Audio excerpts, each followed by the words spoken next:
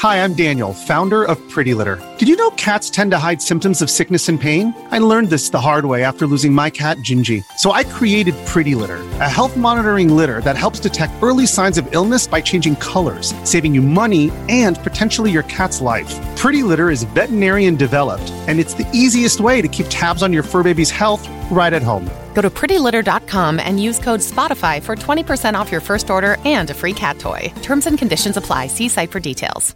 I am very glad to be again with Scott to debrief the video game fiesta that is E3. Yes. How are you doing, sir? Hello, everyone. It's Scott Johnson here. I'm doing great. I felt like the last few days were better because I had friends to hang out with while watching all of these conferences, where normally that's kind of a solitary affair. But because of some internet problems, there was a couple that I had to watch later or through alternate methods, and I'm very curious about those because we didn't get actually talk about those much. Yeah, that's true. Thankfully, Brian jumped in and managed a bunch of technical stuff on those. And I just want to mention this. I mean, we've been doing this. This is the third year that we're doing this. And I ended up putting up the feeds, the commentary on the feed, not on the website, but basically those who wanted to listen to us be idiots as the conferences were happening could do that.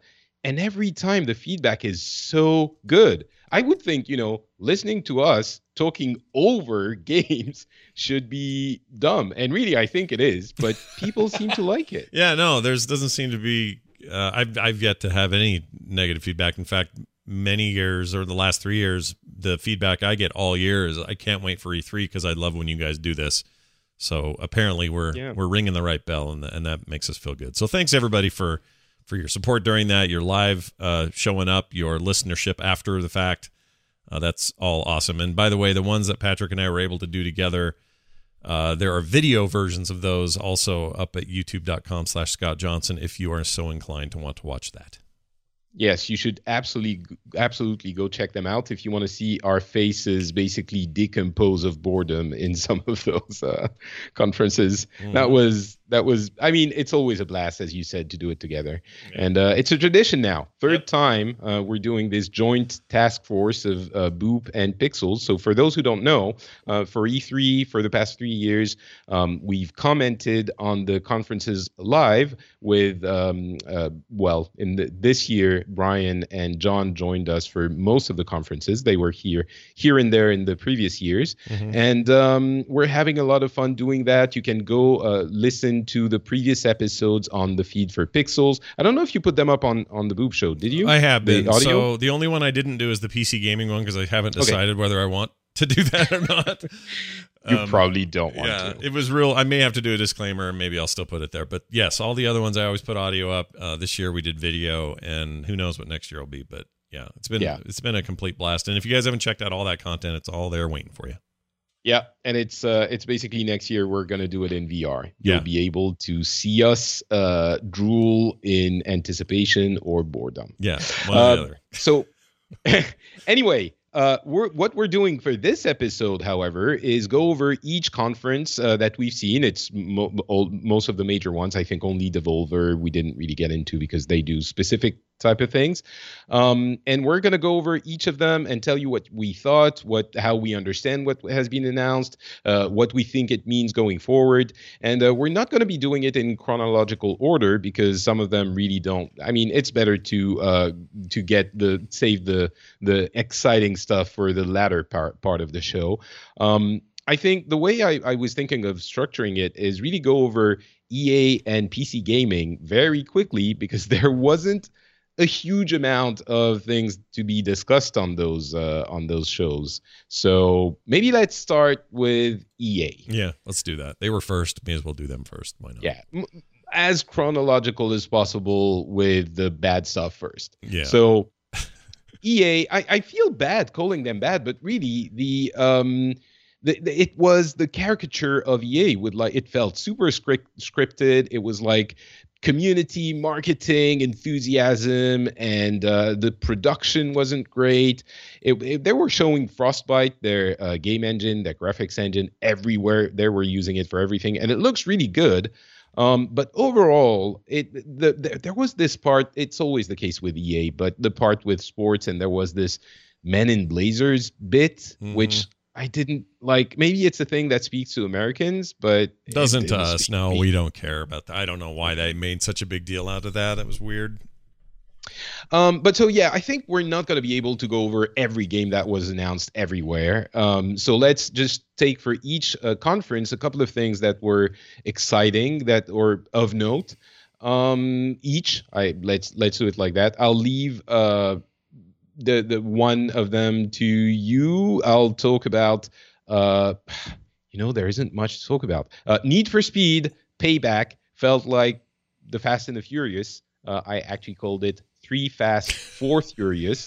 Do you know why? Because 3 is lead for E and 4 is it's the opposite. Yeah, you flipped it around. And 4 is lead for A, so it means EA 3-4 Fast and okay. Yeah, no, we're getting old, is what you're saying. That's what's happening here. I'll say this about Need for Speed real quick because it was maybe the one I was most interested in. I want to hear your thoughts on Battlefront 2 because that looked great. But I have some questions. But for me, Need for Speed, surprisingly, I came out of that EA conference wanting that game more than anything else I'd seen at their conference. And I'm not exactly sure why, except I've got a long history with that game. I've liked many iterations of it.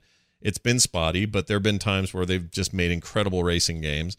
And that heist mode mission thing looked like my kind of deal. That looked like something I would want to do and do a lot of. So personally, I hope it's cheesy. I hope it's over the top. I hope the acting that I heard is just as bad throughout because that makes it more fun for me.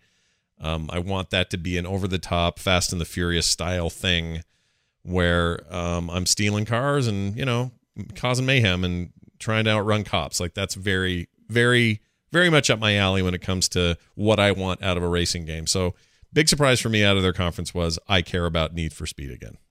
Yeah. I think it was it seemed a little bit more cinematic and narrative than the previous one, which was like the super decked out neon drift cars game, which it felt more forced. The one from 2 years ago. I can't remember the name. Sure. It was I bought that one and was very disappointed in it, but I know which one you're talking about. Yeah. But it was okay. It was okay. Yeah. There was Battlefront 2, of course, which showed almost nothing of the single player campaign, which I think is not a great sign. I think it might be a 3-hour thing, possibly, but it's still a big multiplayer game, and the multiplayer is bigger, better, badder, as in badass. There was a Game Changers bit, which if this taught us anything is don't put influencers in front of cameras. Although, I was talking about this part with some friends yesterday, and they were telling me we don't know these guys, but they have like 2 million followers, and they're gonna get their followers are gonna get super excited about the fact that they were there. So maybe it's, as you said, we're getting old. But holy crap, that looks good. It looks really good. Yeah. I mean, I liked the first one for how it looked and what it was bringing to the table in terms of Star Wars hype. And, it had come out at the same time as Episode 7. So there's just Star Wars everywhere, and that's all anybody could think about. But at the end of the day, the game was a little half-baked. It was a little low on content. All the guns sort of felt the same. It was like a weird arcade game almost. It was just not a lot there for $59. And it was a multiplayer-only game. So you think this one will be more? I think it will be $59 still, but I think this game... No, I mean better. Oh, yeah. I do. From what I could gather, and again, we're only basing this on what we saw on screen, but it looks like the guns are more varied, that they have their more unique use cases. That's important for how a shooter feels. And I thought that the single-player elements that we did see looked really compelling. Again, they didn't show a lot of it, so that either means they're not done or... they want to hold that stuff, or maybe it means it's short, like you suggested. If that's a 5 or 6 hour kind of Call of Duty style campaign length, then I'll be very happy.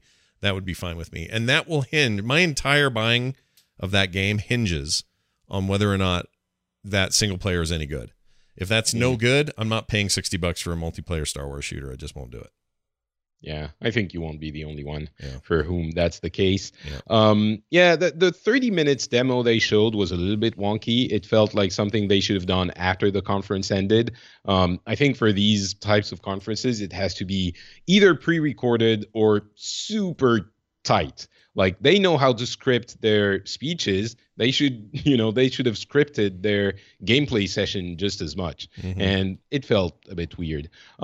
But they did announce that it's going to have tons and tons of free content after the game is released. Actually, they said all post-launch content is going to be free. Yeah. So that was a little bit of a surprise. But yeah, they did say, I mean, I think it left them a window open. If things go really well for them, it doesn't preclude them from having paid DLC down the road. But it's nice to hear that a lot of that stuff will just come to, paying customers. I think that's good. And then they also announced something I want to mention, which is the Seed division, basically the Search for Extraordinary Experiences division, which, okay. You had suggested, you had said during the show that it sounded like an acronym they had to find words to match, is what you said. Yeah.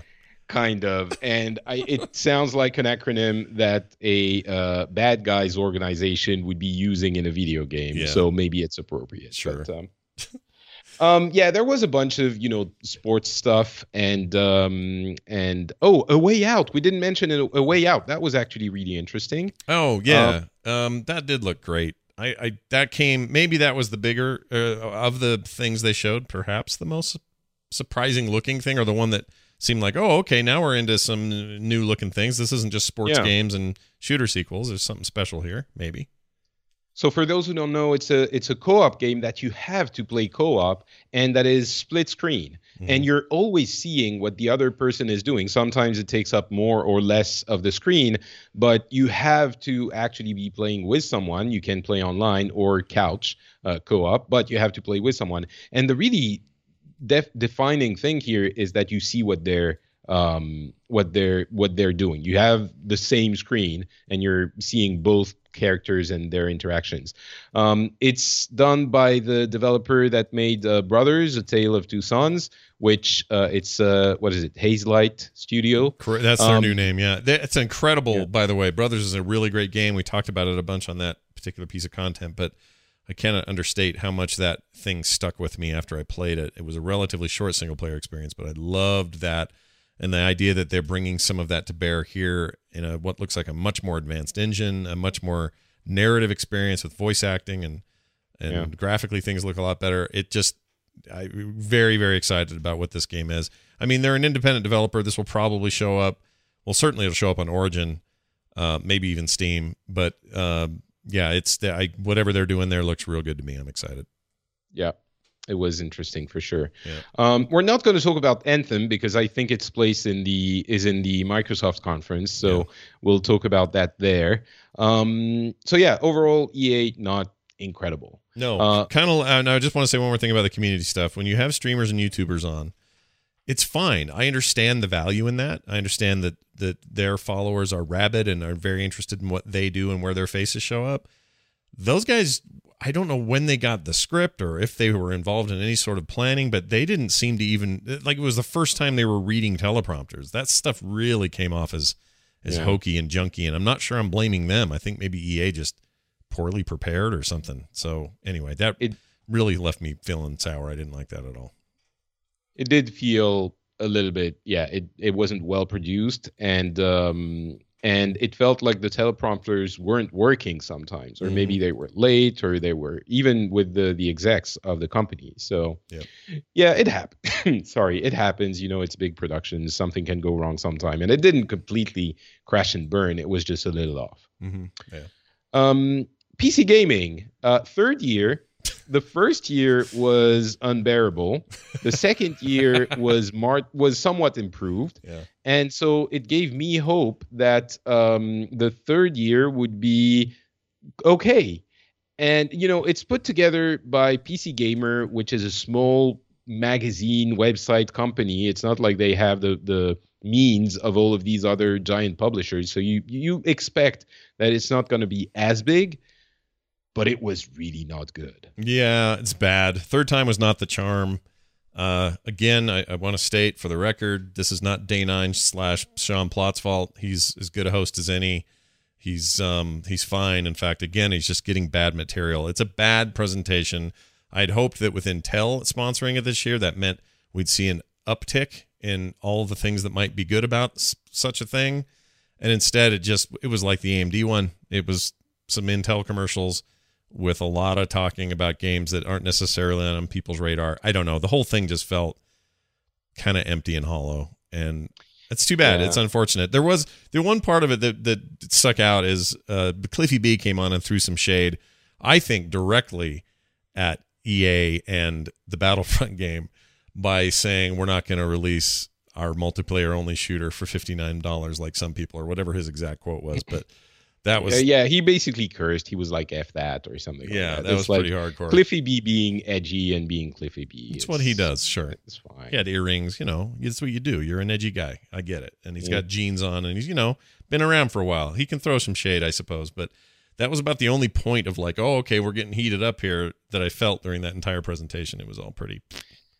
Yeah, most publications haven't really been following the PC gaming one yet at this point, and I'm wondering if we're going to do it next year. I don't think I have it in me to do it 4 times in a row. Yeah, I don't. They'd have to announce. Oh, by the way, Valve's doing a new PC. Like if it was something like that, I'd get super into it, but I can't do it the way it is right now. Not good. So it was a lot of games, like literally for the good half of it was footage we had seen the day before in other conferences, and they were kind of explaining stuff, but not really. And I don't even think PC gamers were happy with what was being shown. But there was a BattleTech game. There was Islands, which is like a weird exploration survival sandbox thing from Bohemia, which is the developer of Arma and DayZ and all of those. It's cheap, so it seems very ambitious. Like you can almost design your own games within the game, but it's $10 on pre-order. So I'm like, how ambitious can it be if it's $10? Mm-hmm. So, but maybe I'm giving it, unfair treatment. And there's Wargroove that was presented as well, which is basically Advanced War on PC. It looked nice enough. That looked great. I do want to play that pretty bad. That looked awesome. Mm-hmm. I thought. And yeah, so that was about it. That was notable, and even that wasn't that notable. What's frustrating about it is that PC gaming is having a bit of a renaissance and has been for a few years now. And it's frustrating that E3 cannot figure out a way to properly showcase PC stuff in the bright limelight. And maybe at the end of the day, it doesn't need to, since it's a non-owned platform. Whereas Xbox is Microsoft, Sony or PlayStation is Sony, and Switch is Nintendo. It makes sense that those guys have to put their best visual foot forward and their best production forward at an event like this. Whereas nobody owns PC stuff. That's part of the power of the PC world, is that we're all in it and everybody can make stuff and mods and bip. So maybe it doesn't even need this thing, but it's just unfortunate that it was so lousy given what a great place the PC is right now as a platform. I don't know. Well, they're really, they're between a rock, a hard place, and like a bath of acid. It's like any big game is going to be showcased at one of the big publisher conferences. A smallish game, if it's good enough, then it's going to be picked up and shown as, trotted out as, look, we do indie as well. So you're left with kind of weird in the middle thing. And at E3, I don't know. Maybe it would be worth moving it to a different time. Mm-hmm. Maybe not in the middle of E3, but yeah, like have a focus some other time of the year. There's lots of other cool conferences. I think that's a great idea. Or just don't do it at all. If you're not going to do it well, just don't freaking do it. Yeah, I don't know that it serves PC gamer all that much. No. Well, it certainly doesn't serve us as PC gamers, so I don't know who it's serving. It seemed like maybe Intel thought it might serve them, but I don't know how that helps them. It just came off as a commercial, and I don't know. Lame. All right, Bethesda had a pretty... We're getting into the cool stuff now. They had a really weird, fun way of putting it together. And by the way, I think the way of presenting things that Sony introduced last year at E3 and at their PlayStation experience, which is basically minimize the amount of time people are talking on stage and show game videos from your games nonstop has permeated into the entirety of the industry, except for EA. They didn't get the memo. They were like, "Oh, what? We woke up yesterday. We have to put a thing together. What's happening?" Yeah, Nintendo. Isn't that crazy? EA went the total, like, it's 10 years ago for them. Is how that felt. Yeah. Everybody else did the Sony thing this year. Even Microsoft, to a point, they were a little more stagey, but that's the new thing. I think they're like Apple and tech conferences. They kind of did a thing, and now everybody's like, "Well, we'll do that too." And even Nintendo stuff. They've been doing direct for longer than this format, but it's kind of that same thing. I'm fine with it, 100% fine with it. I like it. Yeah, I think it's a different, it's kind of a leap to do a Nintendo Direct type thing, which the Sony shows kind of were last year, but on stage. Yeah. Because it's kind of a weird disconnect that you're not going to use the stage if you have it. Right. But so Bethesda kind of did the same thing here, framed in the context of that Bethesda Land, which was actually a theme park with different sections that represented the different games. And what we didn't realize when we were watching it is that not the booth, but like the stage and the surroundings of the stage were actually Bethesda Land. Like they had a fair type of animations and stands and booths and stuff like that. So, which was kind of weird and fun. But yeah, there were a few interesting things in the beginning. Push in VR, they announced and showed Doom VR and Fallout 4 VR. I'm not sure if it's Vive only, but they showed it with the Vive. A few other things, Skyrim on Switch, which is not the special edition. It's like 6 years old Skyrim, which it's on Switch, and it has some Link character and stuff like that. Yeah, and you can it's Link armor, but you can also take out the controllers and do motion control for weapons and swing axes and stuff. Do that? Nobody is, but that's the one difference. Like honestly, it's straight up Skyrim again. They're going to put Skyrim on everything before we all die. One thing about the Doom one is so these Fallout VR, 4 VR, and Doom VR. Doom VR is actually called Doom VR FR, which I assume is virtual effing reality. virtual F reality. Yeah, or effing or something. It's got to be like them being funny. But I had a question that no one's been able to answer for me. Are all of those VRifications of those games? That's not to existing games. So these are new standalone products that I need to buy? I think so, yeah. See, I don't like that with the Fallout 4 VR thing when they first talked about it. Very much. Oh, maybe it isn't. Maybe it isn't. I don't know. I don't know either, and I need to know. I feel like they didn't ever get that question answered very well. Maybe it's been posted somewhere since, but I haven't seen it. Yeah, it will. It probably has been answered. We just, we're still in the middle of the entire thing, so we don't know for sure. But it looked interesting because it did look like they have been working on the motion and right amount of movement for you and for the enemies, and especially in Doom, it's like almost not really a rail shooter, but you're moving around and enemies are here and there and you have to shoot them, which is what you do in Doom. But it's weird because in Doom, the reboot from last year, movement is so fast. Yeah. But I was intrigued. I think they're starting to get into a mode where they understand what they can and can't do with VR. So I think this was a positive.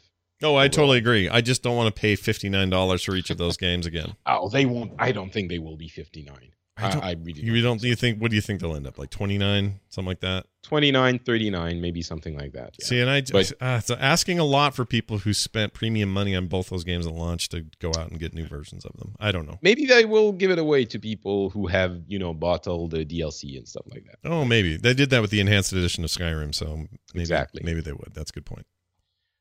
They also announced that they are going to be selling mod content with the what's it called Creation Club for Skyrim and Fallout 4. So there was the big kerfuffle. What was it, 2 years ago or last year with that thing? And they're gonna be doing it. And they didn't. No one complained this time. So I think it's fine. It's totally fine, and it's consoles as well. So it's more inclusive, not just PCs and stuff. So yeah, the fact that they keep supporting that stuff is great. I mean, Skyrim, as much as we joke about them just shoving it on new platforms now, weirdly, for a game that came out in 2011, that thing sure had long life. Like, just doesn't seem to age, doesn't seem to get old. Yeah. It's considered by many to be one of the greatest games ever made. Well, it is getting old. It's getting okay. Yes, it is getting old.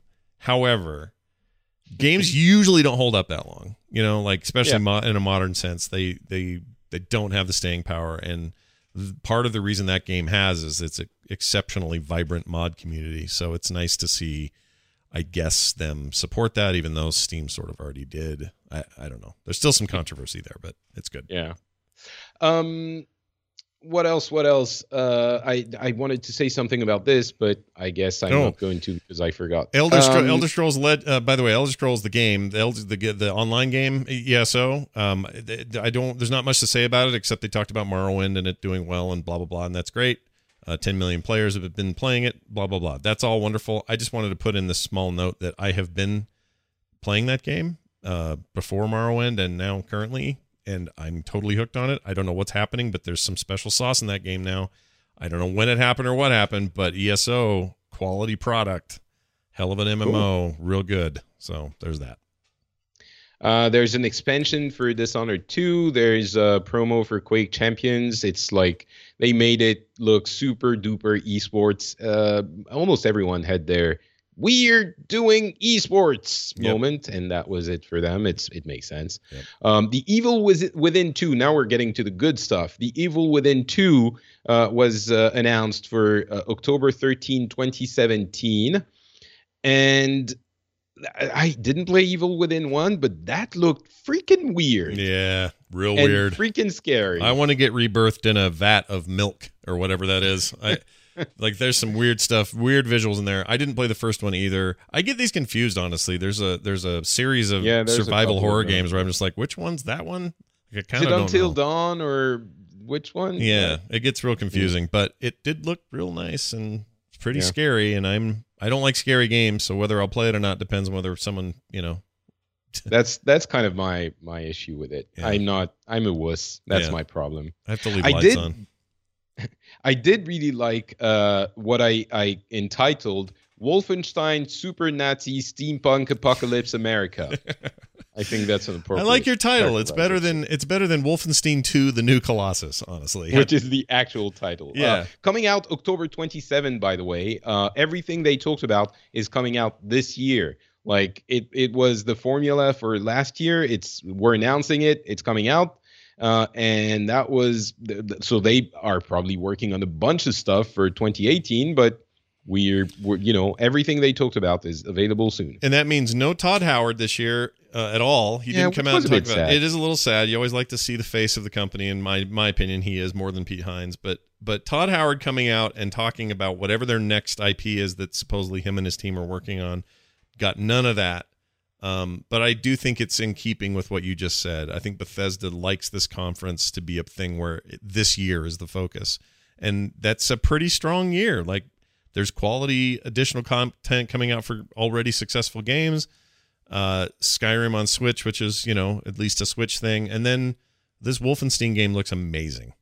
It does. I'm really into it. I cannot wait to play that thing. It looks funny.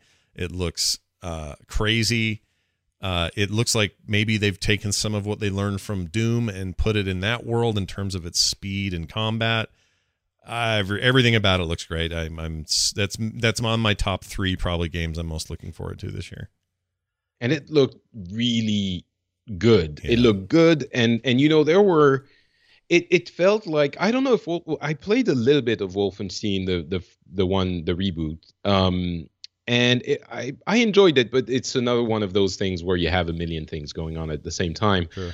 But this one seemed like it was a little bit more rounded. And for those who haven't seen it, it's basically, as we said, Nazis have won the war and they're in America. And it's been done a million times. But the way they've done this one felt extra compelling. There was this weird Heidi in the prairie walking around, and then she was calling a Lassie kind of dog, like super American from the 60s, 70s, but the dog was a weird demon robot dog that was breathing fire, and there were people walking in the street and going like, "Don't forget your German lesson," and the Ku Klux Klan people walking around shaking hands, and then there was some narrative portions of it, and towards the end you had like this the I think it's the wife or girlfriend of the hero who's like pregnant, but like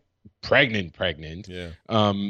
And she's going on a mission with another person at one point because they have to, and she's a badass. She like stabs a Nazi 15 times in the chest. Yeah. And then there was this other portion, like in the same scene, a guy before going into the action moment drops acid, and he's seeing like this weird cartoony rainbow chameleon. Mm-hmm. And there was like, it was charming, beautiful, enthusiastic, like it was edgy, and of course, actiony and bloody, gory. I mean, it looks great. It's what I want out of Wolfenstein. It was always such a stupid idea in the first place that you can only go this way. I mean, let us not forget, in the very first Castle Wolfenstein game back in 1991 or whatever it was, the final boss was Mecha Hitler. It was Hitler with big Gatling guns implanted in himself, and him and Goering or whoever had this idea to make him a half robot. And,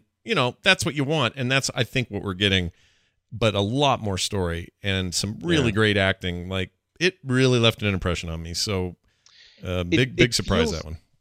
Yeah, it feels like the tendency that we have in some developers that they're growing up and they're making games that are respectful of the original material, but not, dumb. Mm-hmm. Like they're not doing it identical to the point that it's a little bit silly, mm-hmm. which I think Microsoft could learn something from their first party developers. But I agree 100%. And I wish, we'll talk about Microsoft. Yeah, we'll talk about it.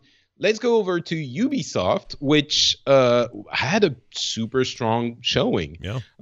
They also had a kind of we're just going to show you and not talk too much about it. They talked a little bit, but there were a number of interesting things. The first surprise was Miyamoto coming on stage to show the thing that was leaked, a million times, Mario plus Raving Rabbids. Mm-hmm. And it was surprising. It's basically, there was a super emotional moment where Miyamoto was praising the creator of the game. I'm sorry, I don't have his name, but it was like he was almost crying. Oh, imagine how that must feel when the Lord of all video games is up there complimenting you from a stage, still acting like he's the most excited kid in the room, yet he's 60-something-year-old Miyamoto. It's amazing. That was a great moment, actually. That entire conference, what a turnaround from last year. I loved this format. I thought everything about that conference was great, but we'll get to the details of this. It was emotional, and we, of course, we have to mention the context of Vivendi trying to inching closer and closer towards a hostile takeover of Ubisoft. And it is, it feels like, those giant snakes that eat their prey slowly and that they're swallowing it and it's inexorable. Yeah. That's what's happening to Ubisoft. And we don't know if they're going to be able to get away from it. Yeah. So there's a weird mood to everything they're doing. But yeah, so the Raving Rabbids, unexpectedly is basically XCOM for everyone. Yeah, I am so excited about that game. I cannot wait to get that on the Switch. I think that's a brilliant platform for it. I think the crossover is really funny. I think that the gameplay is one of my favorite kinds of things. I love turn-based tactical gameplay. It's like they're giving me a gift here, and I'm super jazzed to play that game. I can't wait. Yeah. It looks really good. I'm not into these kinds of games, but I was intrigued. Yeah. They also showed Assassin's Creed, which I think we can talk about here. It was showed at the Microsoft conference as well, but It's of course Assassin's Creed's origins. It has Egypt and lots of free roaming, open world, even more open than, obviously, it's Egypt, so it's very spread. You don't have like one big city. It's a lot of smaller structures that you go to, and it feels like I might have been expecting or wanting too much from the next Assassin's Creed game, given that they skipped a year. It definitely feels like they've skipped a year, but it doesn't feel like they have enhanced it to the point that I would be excited about Assassin's Creed if I hadn't been before, if that makes sense. Yeah, no, I mean, the year off helped, right? Like them going back and saying, all right, we're going to work real hard on what's next. Yeah. Syndicate was awesome. I think Syndicate redeemed a lot of problems that we had with the French one. I liked, Unity. I really liked it. It's the only one I finished. Oh wow, really? That's crazy. Yeah, it's like one of the I really liked it. I thought it was, it is what it is. It's Assassin's Creed, but right.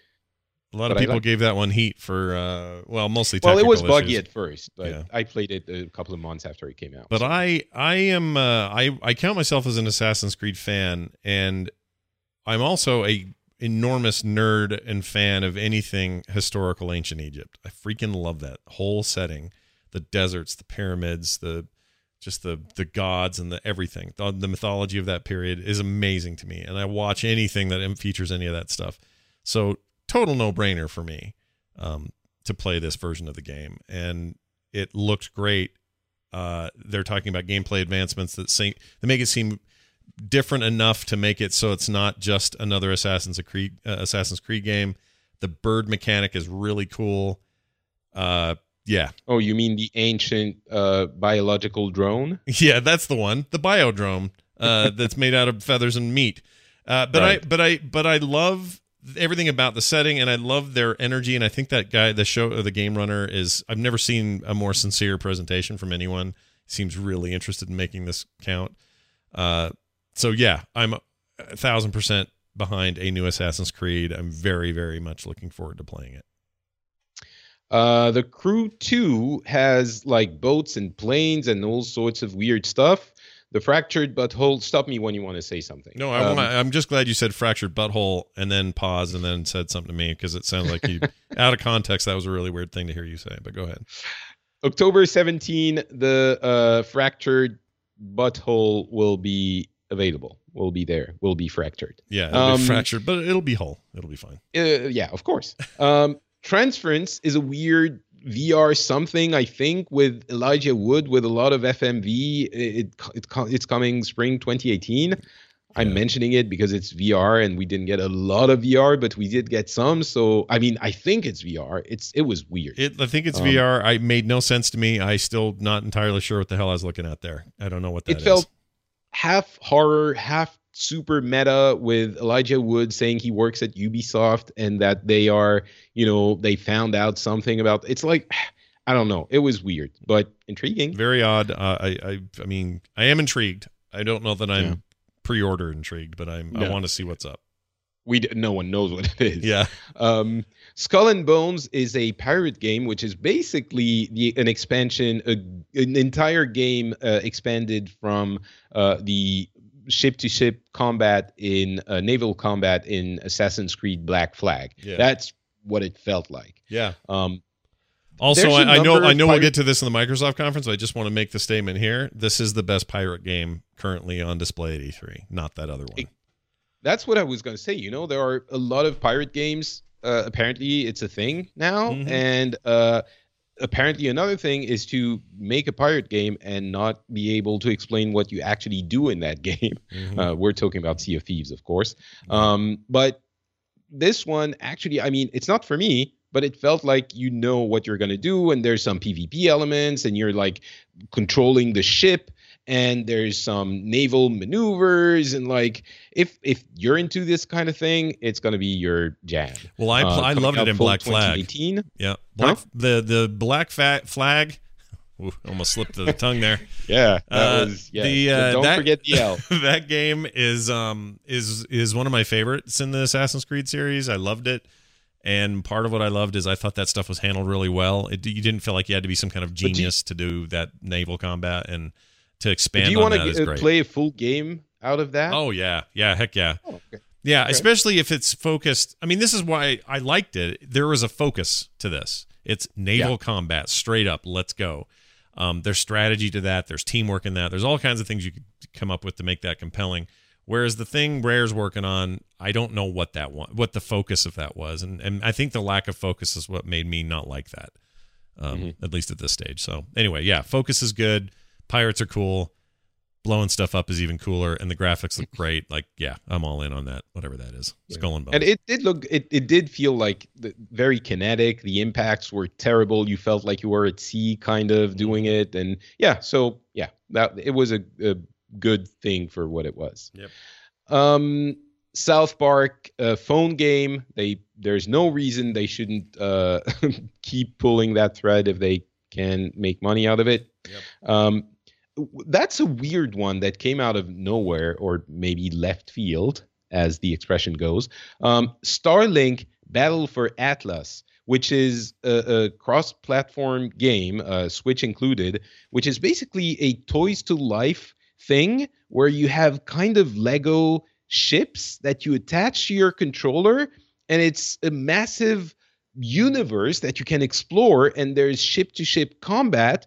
And at the same time, it feels like the little bit we've seen of feels like No Man's Sky with, again, focus and something that you can actually do in the game. And at the same time, it feels like Ubisoft didn't get the memo that Toys to Life aren't really, a thing anymore. But maybe this can be successful because it's different enough. And still, I don't know what to think of that game, but it looked interesting. Yeah, it's not. I mean, Nintendo defies this because the amiibo stuff is, as collectibles, are extremely popular. Very hard to get the rare ones. Like, it's a big money maker for them, as opposed to Disney Infinity and, to some extent, Skylanders. But I am not, and I repeat, not going to put assembled ship things on my controllers. I'm not doing it. It's weird. It's not going to work for me. I understand the thinking. You don't have to have a base. There's not just an NFC chip hidden underneath the thing like you do with the Switch or whatever. It's like attached, and it's kind of cool if I was 13 or something, but there's no way. I want to play a ship-to-ship combat space game with exploration and check out the Atlas system, and that all sounds great, but I don't want to do it with a toy hanging off my controller. We don't know how much the toy is necessary. It might be that it's not absolutely necessary, it didn't look like it. I mean, I the problem with Toys to Life is, I don't know, it's got like one trick, and that trick is, when you put the deal here, something happens. Ooh. And then once you realize that, like, I had a friend, this isn't exactly legal, but I have a friend that came over to the house, and he had a handful of what looked like a ton of miniature poker chips, is what I thought they were. Tiny little red wafers that look like tiny poker chips. And I said, what the heck are those? He goes, these are all the amiibos. And I said, what? Oh. I said, what? He goes, yeah, you just buy these empty chips and you can NFC burn your own. things, yeah. And so he doesn't have a single amiibo. He's just got all these chips. It's like seeing how the sausage is made, kind of. And you're just like, yeah, that's all these are. Soured you? Yeah, a little bit. I still like the figures. I've got some right here, but I don't think that, I mean, yeah. Getting into this it seems a little late, first of all. And second of all, expecting people to hang a toy on your controller is a lot to ask. So we'll see.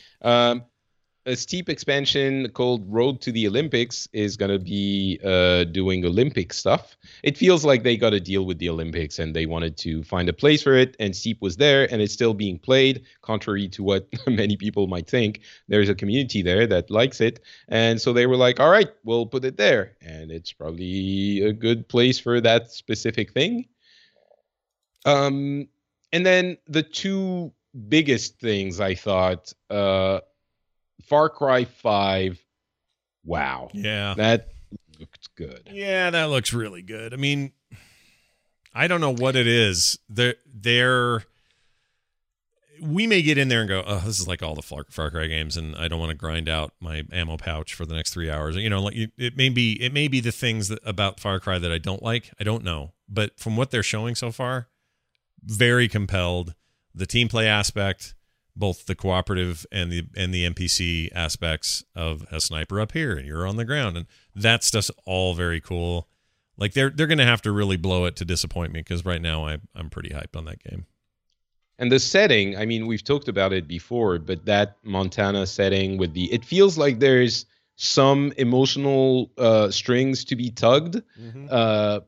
And at the same time, the Far Cry, I don't know, it felt more visceral, and it was super violent, and it drew you in, I think, more than the previous Far Cry games did. It felt like, maybe that's not going to be the case, but the previous Far Cries had great cinematic moments that felt like they were sandwiched between regular go get the camp, what's the name of the things, the base, right? And keep doing that. Yeah. Here, it felt like it was a more integral part of the story and the experience. Like the journey the character is taking felt like it was weaved into the action as well. Yeah, so it's either like if it ends up being just climb the tower, expose the new areas, go rub out those missions, do the same thing over again, I will not be thrilled. But if this story is nice and focused, that's a very ripe storyline to play with. I think, it feels like a more personal story this time around, unless I'm a nameless, faceless guy running in the wilderness in a land I don't know. Like the previous games are so fish out of water. This one's like fish in the water, but the water's gone bad, and I like that. I like that. Yeah, I think it's an appropriate description. Sure. And finally, Beyond Good and Evil 2 CG trailer was shown, and that was mind-blowing. Yeah. I mean, CG trailers often, I was going to say always, but if you put enough money and expertise into it, it's going to look good no matter what. But the artistic vision of that thing was, I never played Beyond Good and Evil 1. So that, for me, it was very fresh. And it was like, there are a few moments, in culture, a few moments a year, if you're lucky, when you're like, I've never seen anything like this before. Mm-hmm. It just feels different and weird and wonderful. Mm-hmm. And this was that for me to an extent that I did not expect. Yeah. And yeah, I'll say a few other things about it, but yeah, go ahead. I was just going to say I don't know how to put this. This is a game that's been in development hell for a long time. Famously, it's one of those games. And the original outing was PS2 and GameCube, I think. And they've, been back and forth on, oh yeah, it's coming out. And every year there's rumors, Beyond Good and Evil 2, that we're totally going to get announced, and then it doesn't happen. And then one year, like 5 years ago or something, they showed a trailer, like a teaser for it. And it was another CGI thing, but it was a lot less involved than this one. But it was enough to everybody all freak out again. Oh, they're working on it. And then silence, nothing, like zip. And then they came out with this one. And after the trailer, which was very impressive, like Patrick says, and much more involved, again, a CG trailer, so, no gameplay or anything, but out comes the two people running the project, and they acted like they were receiving a Tony Award or something. And I kept going, wait a minute, you guys are what are we congratulating you on yet? Because all you've done is the same thing you did 5 years ago so far, which is show a trailer. There's no game yet. So I'm a little worried that this is much ado about nothing, or this could just be another Duke Nukem problem, or I don't know. But I would really like to have seen some progress in an actual game, and that would have been enough for me to, be more excited than I am. But right now I'm like, awesome trailer, huge potential. Where's your game? Yeah, I definitely agree. And there was this weird, like, join the Space Monkey program, we need your help. And I was like, wait, so you're kickstarting this? Mm-hmm. What is happening now? Like, what do you need our help for? Is this beta testing or? Yeah. And it wasn't clear. And I think, or maybe I want to believe that it was so emotional, maybe for a couple of reasons. One might be that they're actually ready to present it soonish. In which case it's weird that they didn't show any gameplay at all, but okay. Mm-hmm. And the other thing is the looming Vivendi might threaten the whole project. So maybe they wanted to show it to make it a strategic, push to maybe get the trust of their stake shareholders, or maybe push the price of the action stock higher to make it more expensive for Vivendi to keep buying it. I don't know. There must have been something we didn't know under all of it. They definitely felt like they were so hands on deck for this presentation. It just felt like everybody's firing on all cylinders, that Ubisoft is in a really great place creatively. And I had that impression through the entire thing. And to know this Vivendi thing is looming over them like this is a bummer, man. Like the best conference, probably the best conference of the entire E3. And the whole time I'm thinking, yeah, but you guys are all about to possibly get screwed here. Like, well, yeah. I mean, it's not.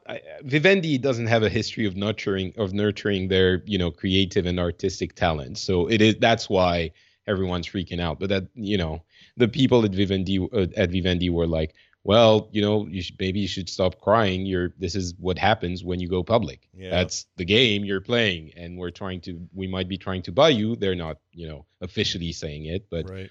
Might be trying to buy you, but that's how the system works. So, but yeah, still. I mean, anyway, Beyond Good and Evil 2, it got me stoked, and I might forget about it because they don't speak about it again for 3 years. But that vision was enthusiastic for me. Totally agree. Looked really good. And now we get to Microsoft and Sony and Nintendo. First, Microsoft, though. The official announcement and unveiling of the Xbox One X Extreme X. A lot of X's 6 teraflops, true 4K. They were really adamant that it was really 4K. $499, released November 7. And I think we can talk about Anthem at the same time, which is that BioWare game that is going to be releasing in 2018, because it was sort of made to be the poster child for the power of the Xbox One X. Mm-hmm. And holy crap, did it look good? Yeah, it looked really good. Like I was really I was loving it. And as I was watching it, beyond the fact that the game looks like it could be really interesting, I think it's really the one showing where everyone is absolutely certain that it will not run like this on PlayStation 4 Pro at all. Like, that's not how it's going to run. I don't know. Like, I bought into that until later on. I saw some things happening in the PlayStation presentation and went, I think this looks just as good as what I saw in that other thing. A little bit. I mean, I know they're different games, but I'm not 100% sold on this idea that it's so drastically better. And I think if I'm to predict what will pan out with this thing when it's launched, is you'll have teardowns and reviews and things that do like pixel comparisons, and resolution may be an issue, but in terms of like fidelity and effects and that sort of stuff, I don't know that the Xbox One X is going to completely trounce the PlayStation 4. And certainly, you mean even from a hardware perspective, or maybe the implementation of the software on that? Because from a hardware perspective, there's no question it is more powerful. Oh, like, yeah, no, significantly more powerful. The specifications are definitely there. There's no question, but we're also at a point of diminishing returns, so it's easier to sort of get away with less. PCs we'll keep the PC conversation out of it because they'll always have a leg up because there's always some new card or whatever. So that I'm not going to count here. But in the case of Sony, the stuff they were showing fidelity wise was blowing my mind as much as what I was seeing from that BioWare game. Now the BioWare game was doing things that were volumetric and insanely incredible amounts of depth and things that maybe will look better on that device. But here's my worry. It's a multi-platform game. They're going to base their code base on the machine that's selling the most copies of their game. And in other words, optimization always happens for the lead platform. In this case, it'll be a Sony platform, and they may tweak it and uptick it, or just pure 4K resolution will be enough to set it over the top. Maybe it's a few extra frames per second. I don't know. The Xbox will certainly have its advantage. But here we have, again, a third-party game that looks insane, that will be everywhere, and is not necessarily enough to compel people to spend $500 on a new console. I think you're touching on the issue of that conference as a whole, which was a good conference. But what bothered me was there was a couple of things. You know what? Let's talk about the games first, and then we can get into what we thought. Metro Exodus, a new episode of Metro, which looked really good as well, kind of creepy, as Metro usually is. They actually led with that, right? That was the first game out of the game. Yeah. Assassin's Creed Origins looked okay. It looked good. It didn't look as mind-blowing as Anthem or Metro. PUBG is coming to Xbox. PlayerUnknown's Battlegrounds, which I'm not sure it's for the console world, but maybe. There's money to be made. It will be a big enough hit that they'll make more money. It'll do fine. It won't. It's not. I don't know that it's a conference-worthy thing outside of saying, "Hey, we're also still really into these more independent developers." But it's so hot right now. Yeah, it's huge on PC. That thing's a monster. You were really impressed by State of Decay 2. Yeah, so which is coming. Part of the reason I'm impressed is, I mean, it looked good. It didn't look great, but it looked good visually. But State of Decay 1 is underrated as a GTA-like set in an apocalyptic setting. It's incredible how much they did with the previous State of Decay, which was originally released as a live arcade release in the summer it came out on Xbox 360, and kind of a little rough around the edges, pretty ugly. There's now an upscaled version on Steam that looks a lot better. But if you could get past the ugly bits, it is a really good.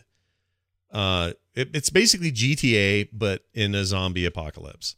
And I know people are sick of zombies or whatever, but it was done really well. And you have cars, and you're in the city, and the city expands outward as you gain more ground, and you have to scavenge for goods. And it really scratched an itch for me. And I am automatically excited about State of Decay 2, although I'll probably end up with a PC version of that. But it did look real good to me. I played better with a mouse and keyboard is the main reason I say that. But yeah, State of Decay 2, awesome game. I'm impressed mainly because I'm looking at the pedigree, and I think that was an unsung hero of that generation. Right. It looked weird. If you don't like zombies, you weren't interested. I don't know that it ever got its due, but I thought it was great. Yeah. And we're going to get back to the Xbox One X as what it's worth, how it impacts everything. But I think it's worth going through the games that were introduced because it's intimately linked.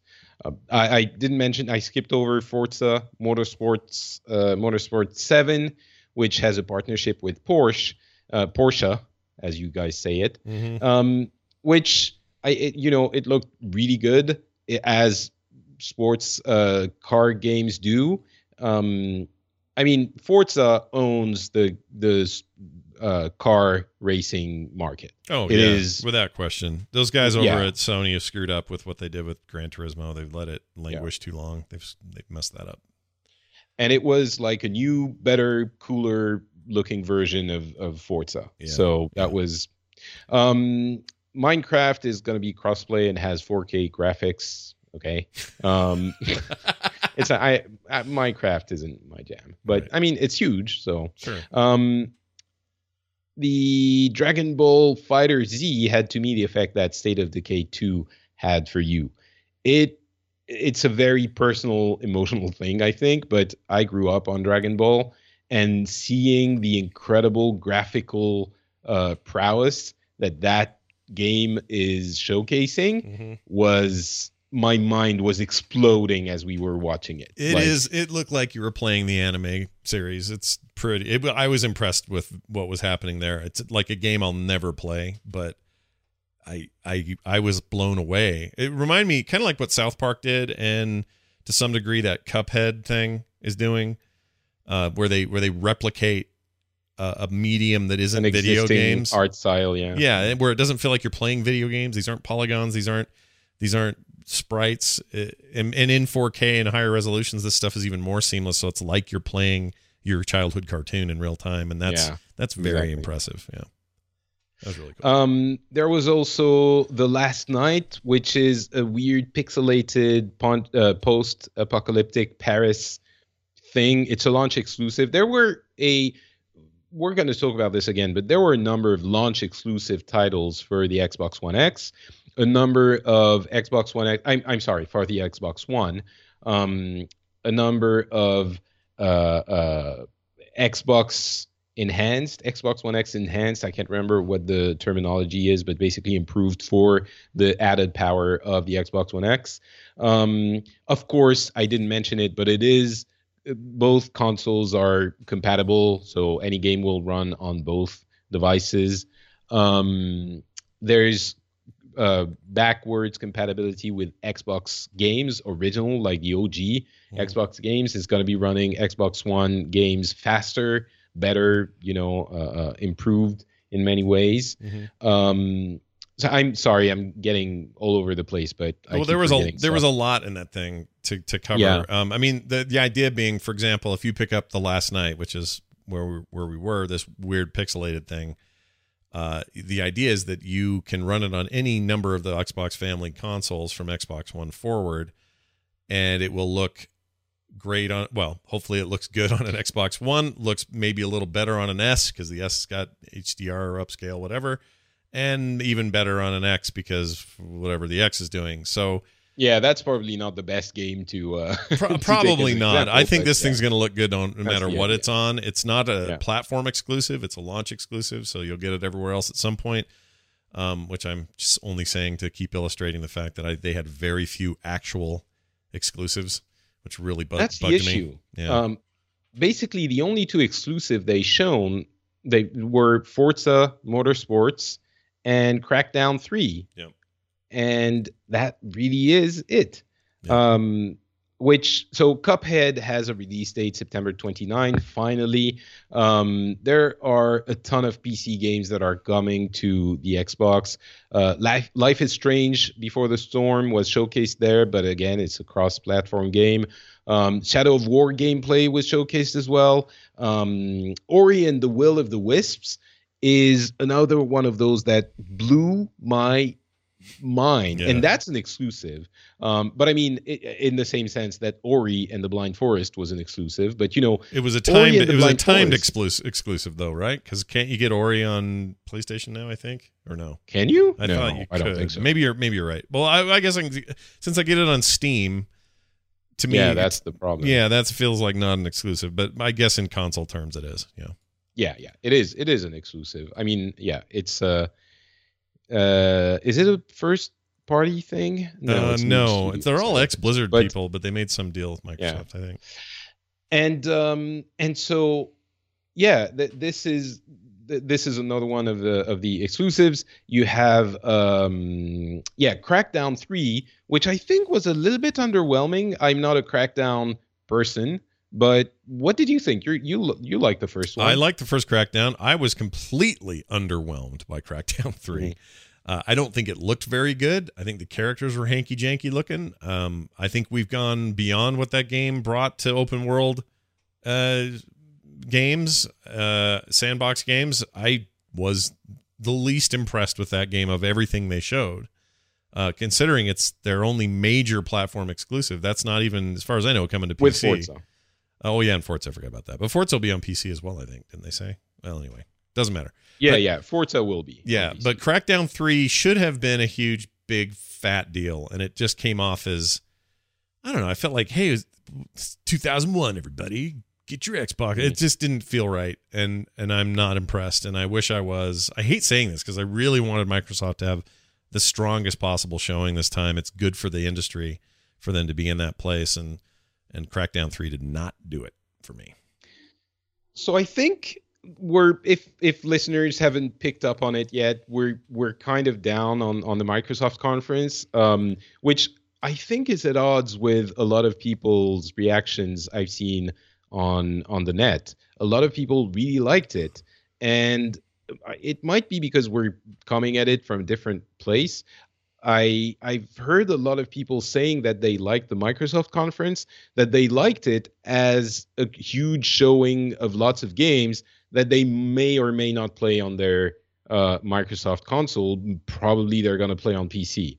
And the way I'm looking at it personally is I'm trying to understand if that conference and that introduction of the Xbox One X was going to reverse the dynamic that has been installed since the launch of this generation, where Sony is significantly outselling Microsoft. Mm-hmm. And basically, if it's going to challenge the domination of the PlayStation 4, in the way, if you remember, that when the PlayStation 3 came out, it was a huge misstep for Sony, and Microsoft ruled the beginning of the previous generation, but Sony sort of managed to do a comeback, and by the end, it was kind of, even. They both had, in different markets, a roughly equivalent market share if you took it, globally. Sure.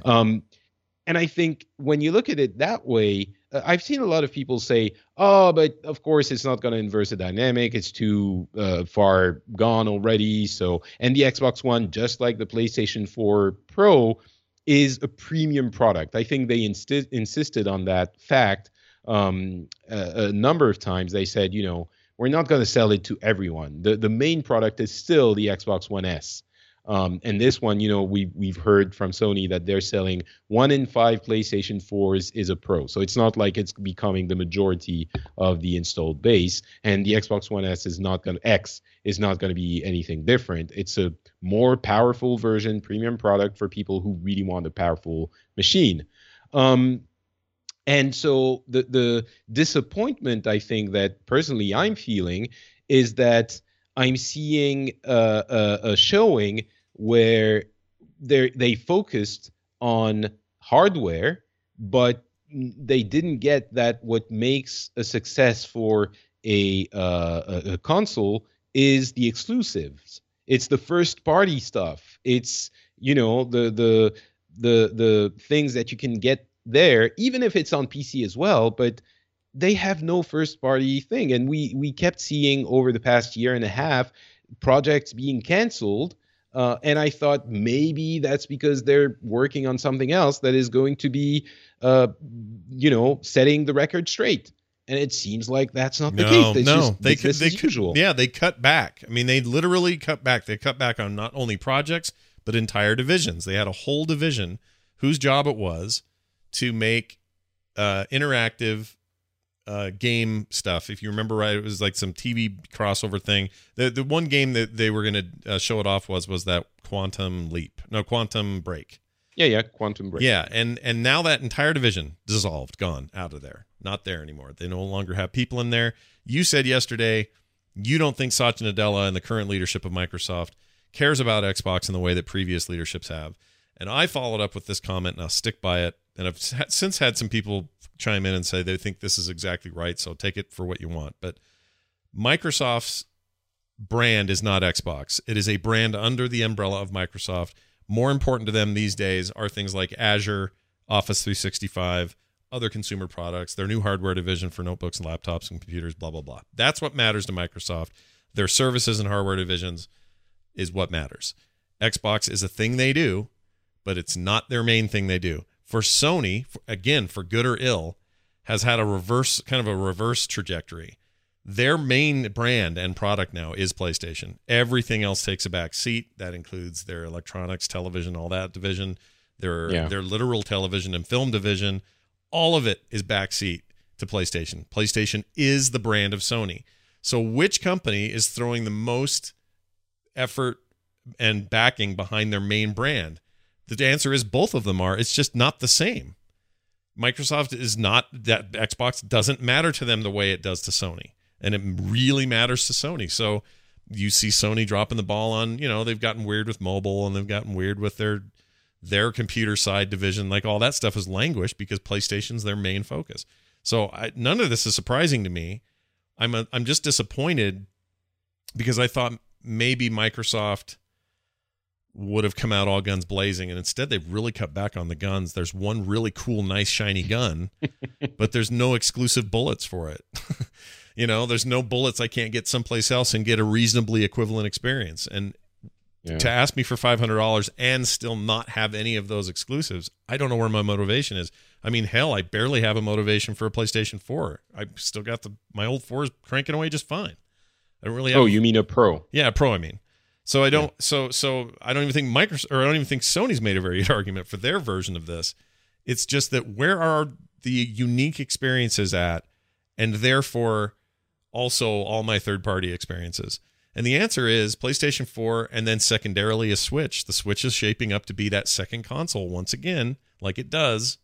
And it's really put Microsoft in a weird place. It's a funky place for them to be, and I don't want them there.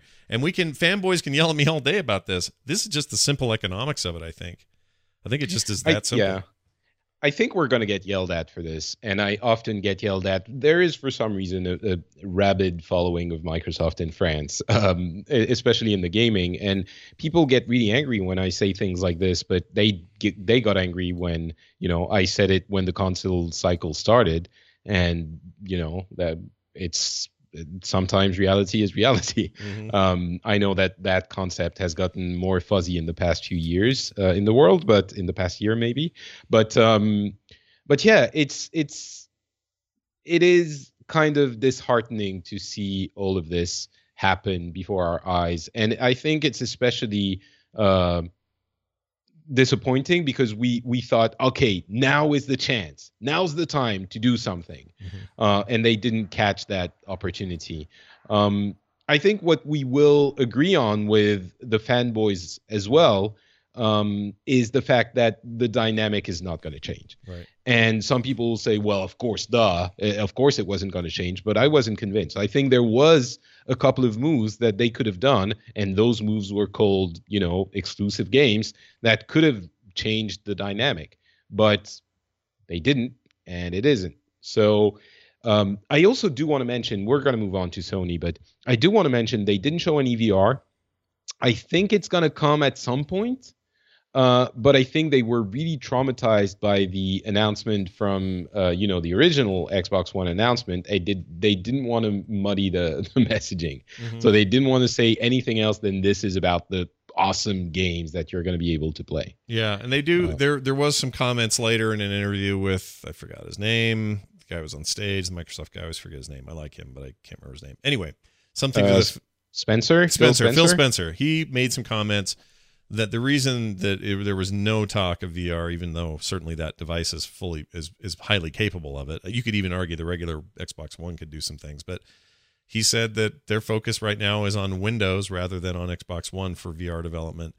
I think what that probably means is if the demand rises for VR experiences, right now it's a little iffy when that'll happen. We're at a strange place in VR sort of time. There's no reason why they just wouldn't partner with Oculus or somebody. There's no, making a specific, the way that Samsung did with Oculus for Gear VR. It's like they'll have some sort of partnership. I don't think Microsoft wants to get, especially again, giving their brand position here. Why would they want to throw all their guts in developing a VR solution just to play keep up?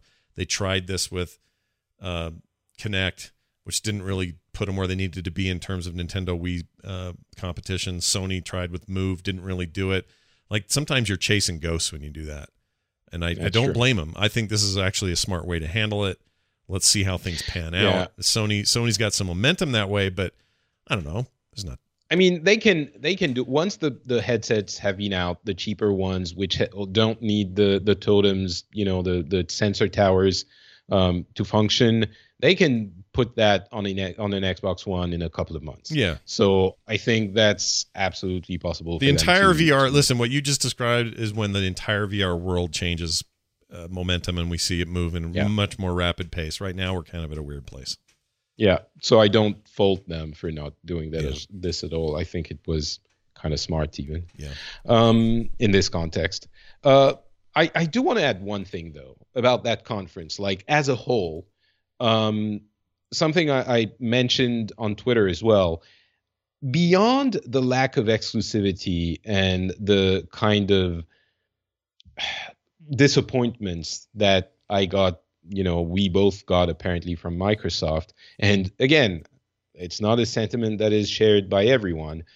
one thing that I think is factually accurate is the fact that this conference and the games that were shown weren't games that made you feel much. You know, it was maybe some on an artistic level. The Last Night and Ori and the Will of the Wisp were kind of whimsical and transporting, but you didn't. There weren't games that would make you feel emotions. You know, it was so much focused on ooh, stabby and killy and explodey, you know? Yeah. It wasn't, and some of those are great, and I love that in some of my video games, but sometimes I want to be, you know, addressed like an adult. I want to be talked to like someone who doesn't just want to stab zombies in the face or have a really big gun and shoot really big buildings. Yeah. There was no emotional core to any of the games they showed. I shouldn't say any. Some of them like had little bits and stuff, but compared to Ubisoft was brimming with personality, passion, and excitement on those levels. And I also think, and I don't mean just the presentation, the games themselves were showing me those emotions, and so did the Sony conference. And so did the Bethesda. Even the Evil Within 2 was kind of that. Yeah. But Wolfenstein had a lot of that, you know, relatable character moment things. And I understand, you know, I'm not saying every game should be like that, but it feels like a miss if your entire platform doesn't really have that at all. Yeah. There was a or, you know, you're not showing it in your There was a sterility and a carefulness to it that I sense the entire time. And again, I don't even know that they're trying to do that. I just think that they're in a precarious position. And if you're asking corporate monster Microsoft to keep shoveling money after money into your, you know, what Satya Nadella sees as a side project, it's going to start to show in things like this presentation. Yeah.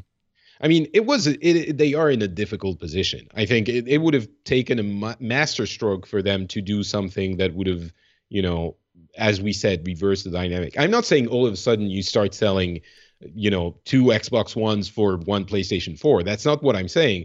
But what I'm saying is starting to inverse the curve. And that would have taken a master stroke because Sony is in such a dominant position that I think it's in Players, Gamblers, that movie with Matt Damon, where he says in poker, you need to chop off someone's leg and then you lean on them. So you do a big thing first, and then you just lean on them. You don't need to keep swinging your sword. That metaphor really doesn't work in this context, but you know, you just lean on them. So Sony doesn't have to do much. They just have to keep doing what they're doing and apply pressure in an even manner. Yeah. No, it's the same. It's all Microsoft had to do during the Windows Mac wars of the 80s and 90s.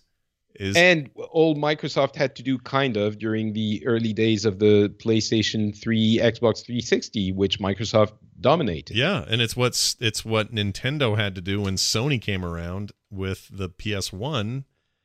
Everyone's got to do it.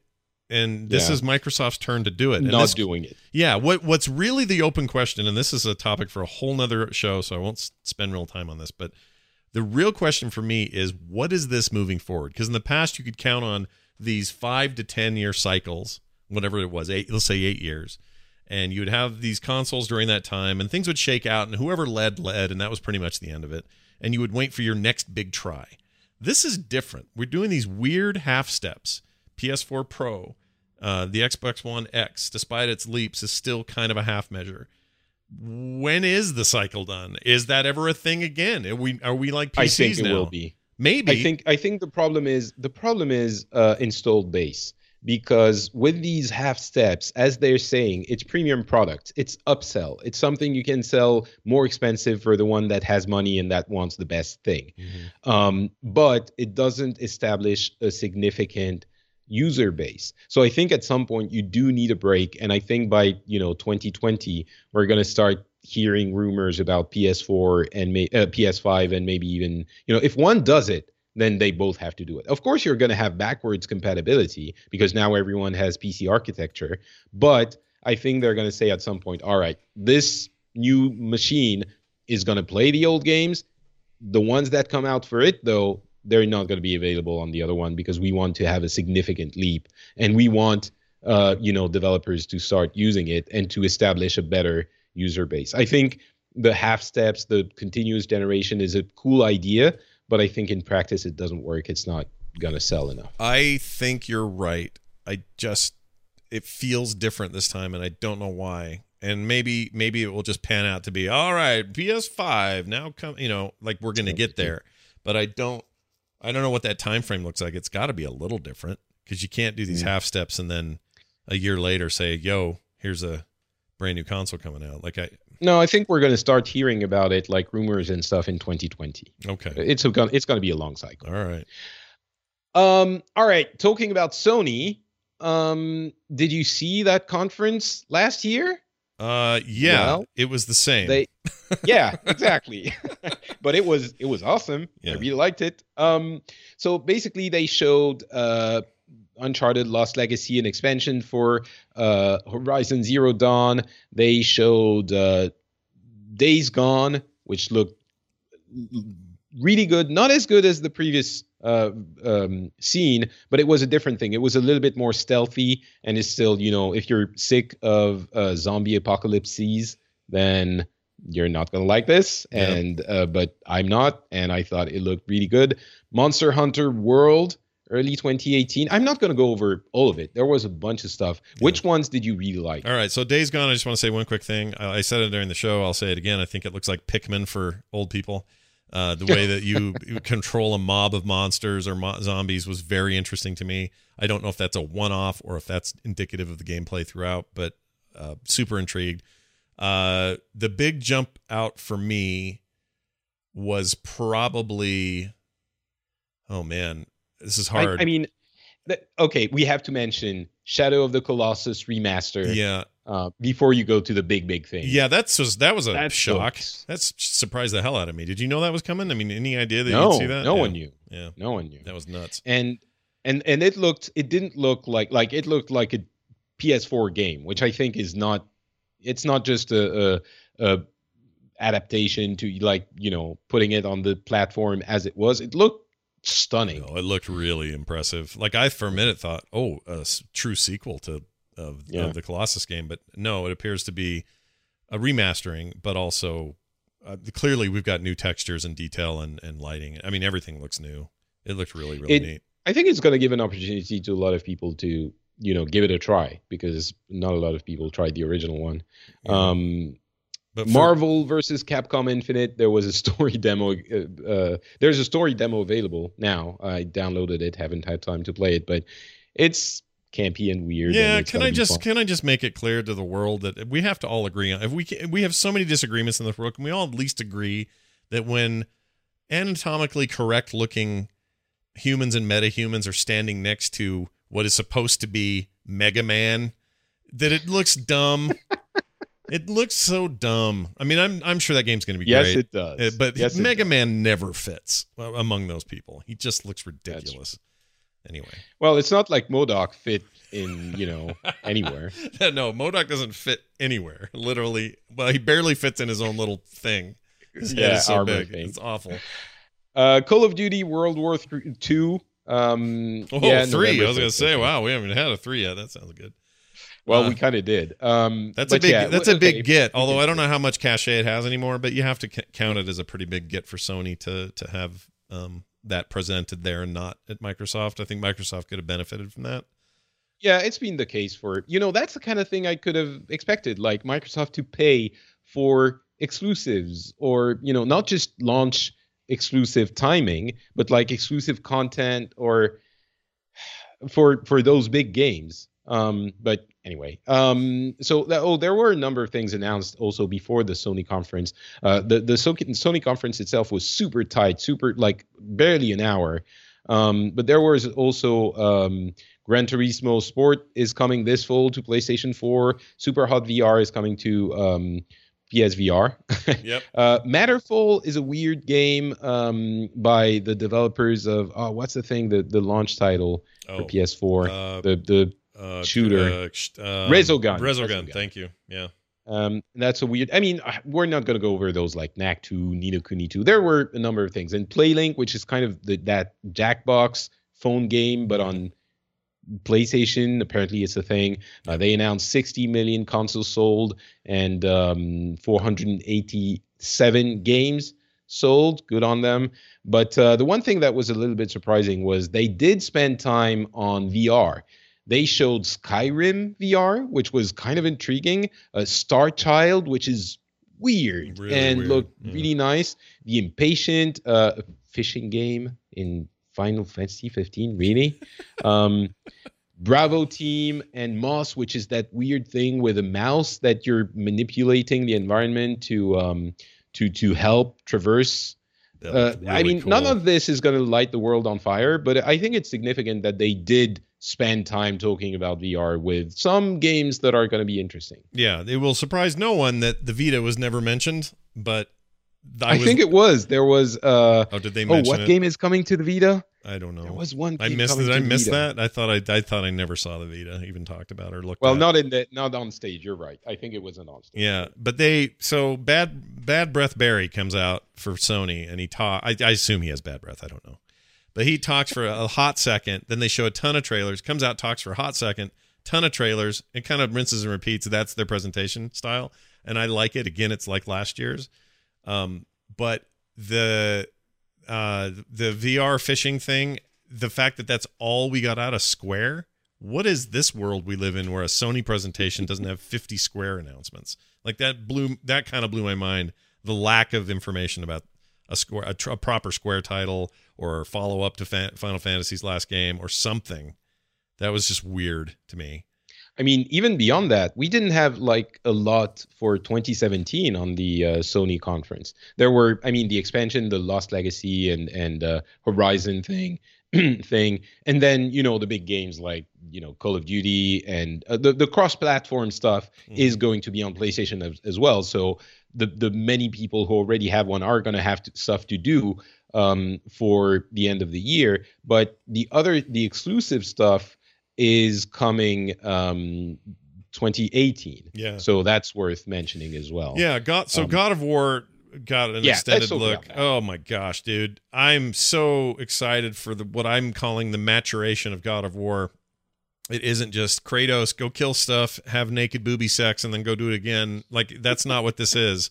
This is like a heartfelt story of, I don't know what, ultimately redemption or correction or something, but it's him and his son traveling through the Norse mythology, not Greek. We're done with that. He's killed all the Greek ones. They're dead. Well, there aren't any gods or titans to kill. Yeah, so now it's on to the Norse stuff, which is super exciting for me because I love Norse mythology. I love that whole thing. So a lot of snowy vistas and this sort of stuff, but it looks really, really, really good. And I'm bummed that we're not going to get it until early 2018, but I'm thrilled that thing's coming along, and they showed quite a bit of that, so it looked really good. Would you come away with God of War? I mean, that one's got a lot of visual punch, so it's easy to get drawn into that. But I felt like we got a lot more look at actual combat, at actual traversal stuff, at story moments and beats. Not just here's Kratos, he's a badass, he has a beard, and there's a kid for some reason. It seemed like a lot more this time.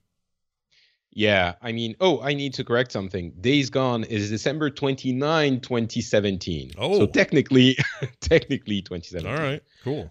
I think that's the date. It's the one on Wikipedia, so it might have been delayed, but that's what I have here. Yeah. So yeah, God of War, I mean, yes, it is action-y thing, but first of all, the action part seemed really different. Like, it seems like the gameplay, you remember, God of War, it was kind of often a little bit far away from the character, or Sure. It felt like you weren't, it wasn't as visceral as what we've seen here. Here it felt like they've evolved the gameplay into something. You don't have the Chains of Olympus anymore. Maybe you get something equivalent at some point, but you use that weird axe that you can throw away, and that acts like Mjolnir, Thor's hammer that comes back to him, and they could have used Mjolnir probably. It's Norse mythology. It really feels like they were copying that. Yeah. But it feels different enough. that it's not like Call of Duty or Gears of War, where the new ones always feel like the old ones. This feels like a clean break from the previous, semi-clean break. It's still God of War, but even on the gameplay parts, it feels different enough that I think it's going to provide me with the same adrenaline, but maybe in a slightly different package. Yeah.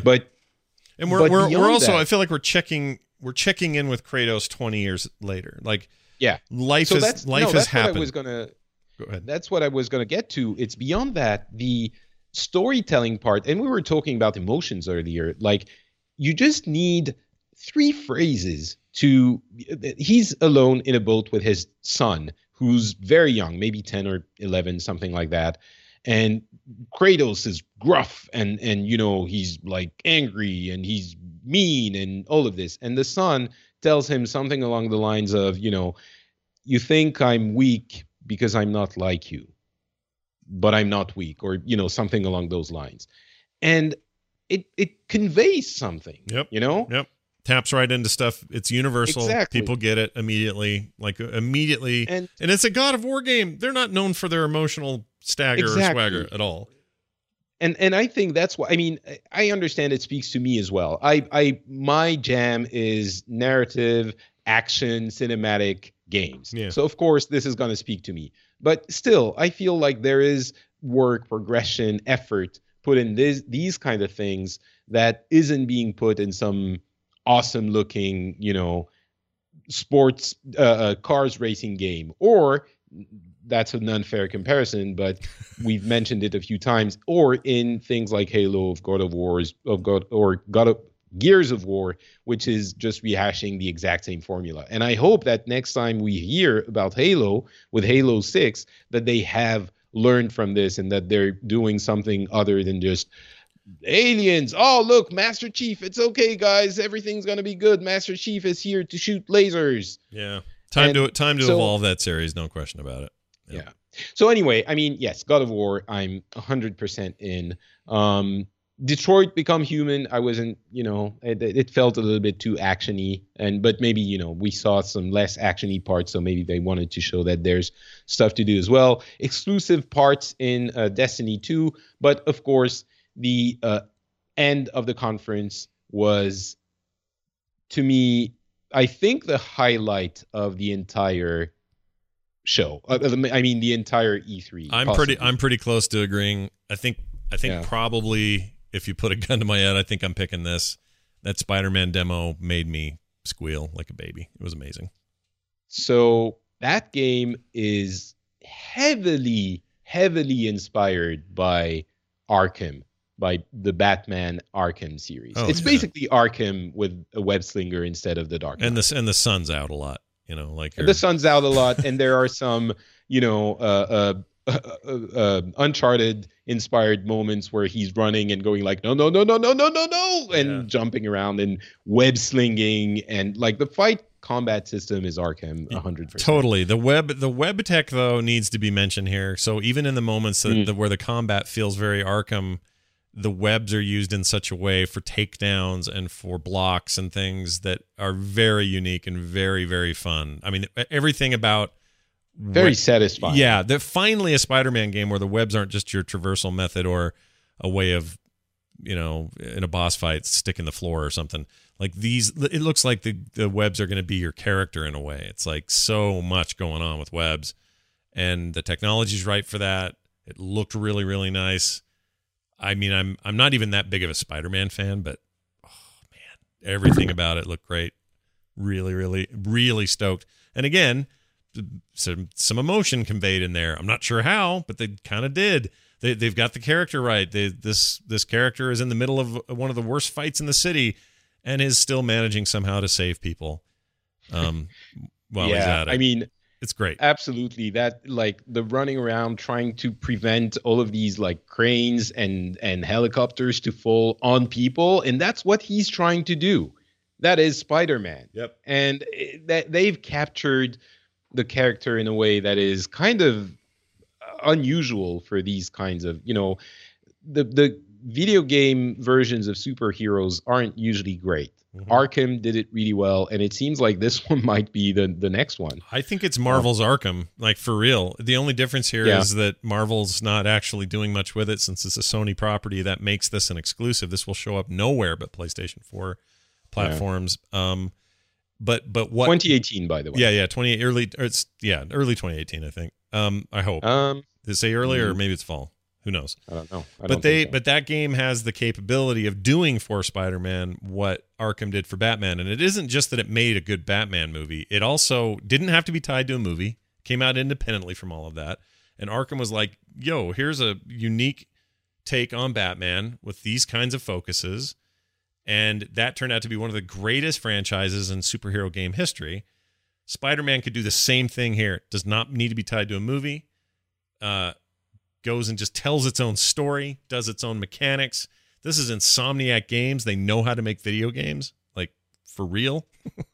So I couldn't be more bullish on Spider-Man. It looked incredible to me. Yeah, I'm as everyone understands, I am in agreement. Fun Easter egg at the end of the presentation of the demo. It was about 10 minutes. It was Peter Parker Spider-Man, but at the end you have a young Miles Morales watching the helicopter being caught in the web, and he turns around and he runs off. It's like a 2 seconds thing, but you have Miles Morales in the game as well. Yeah, so that's huge fan service. It didn't even occur to me when I saw it. I just thought, oh, that's a weird transition, and then it hit me later. I was like, oh, that's who that is. So they're really going in, and there's no reason not to. And please do learn the lessons of Arkham, because there's some great things that happen because of that game, and there's no reason we couldn't see.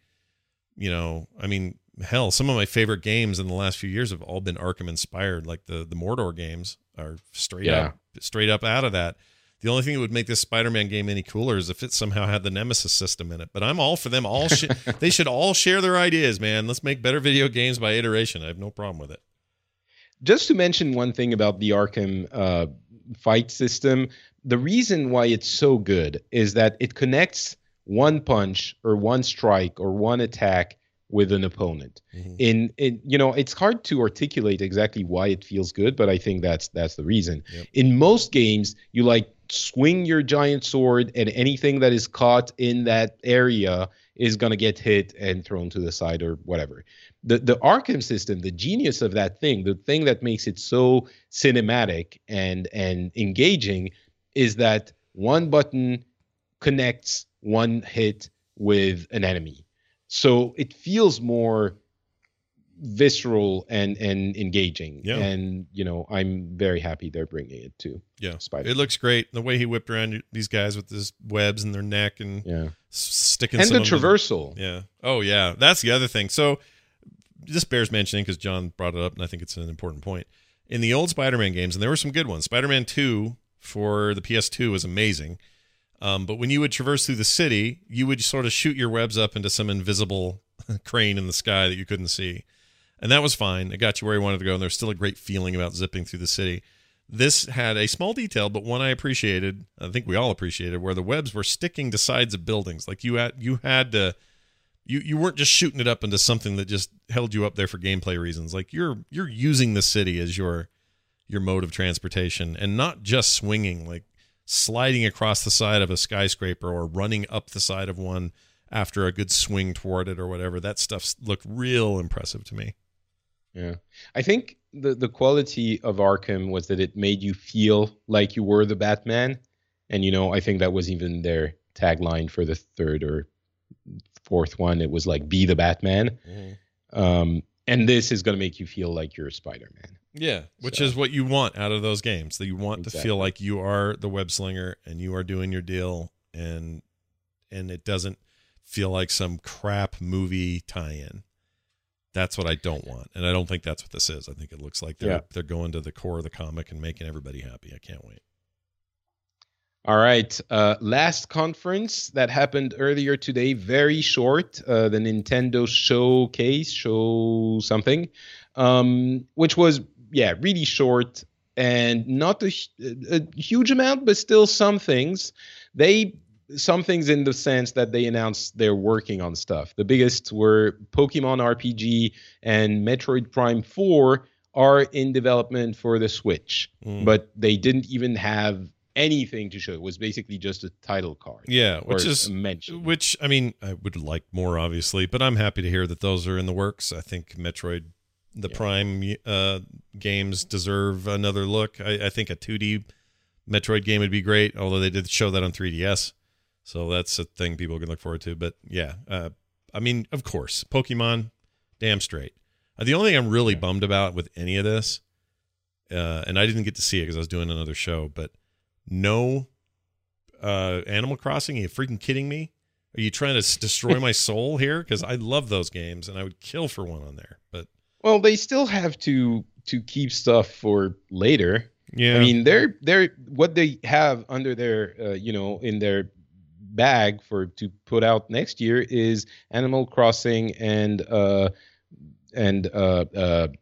Smash Brothers. That's true. Plus, their Animal Crossing. There is some Animal Crossing. I mean, there are a number of things. Yeah, and there's an Animal Crossing mobile game in the works, and I don't even know what that is yet. So maybe that's where they're putting their money for that. Who knows? Xenoblade Chronicles 2 is going to be coming end of the year in the fall. Possibly the worst VO work ever. It was terrible. It was like cringeworthy. It was so bad. Yeah. It's so bad. It's worth going to check it out just for that. Xenoblade Chronicles 2 on Switch. Kirby Switch and Yoshi Switch are coming next year. Classics, but still cool. I mean, obviously cool. Fire Emblem Warriors, possibly the second worst VO work ever. Also coming in the fall of 2017.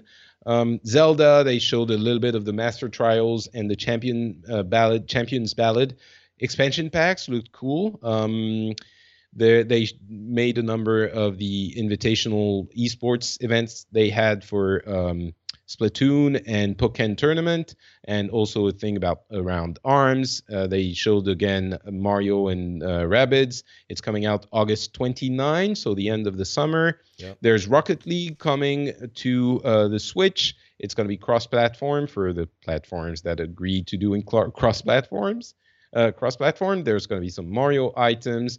And the one big thing, talking about Mario, there was a number of things shown for Super Mario Odyssey. You haven't seen that, right? No, I want to. I understand that the hat can control everything from other Mario-sized people to like straight up dinosaurs. It is weird, and I'm not sure I like it from a visual standpoint. Like this, the art style is still strange, having Mario in like somewhat realistic places, inspired fantasy places. Yeah. But mechanics wise, it looks really interesting. Basically, with the hat, you can throw the hat at stuff and then capture the enemies. And so you become that enemy for a certain amount of time. You can even transform into electricity and travel along electric lines. He has like tons of different appearances, and there's weird moments where you have like 2D Mario portions of a level in a wall in the environment that you can go to and integrate and traverse as a 2D Mario, moment in the game. Kind of like the Zelda thing on 3DS, the paper Zelda moments. Right. But overall, the game feels very much like an open world. It feels sandboxy. It's going to be out October 27, by the way, so it's not the end of the year. It's coming in the fall-ish. But yeah, it feels...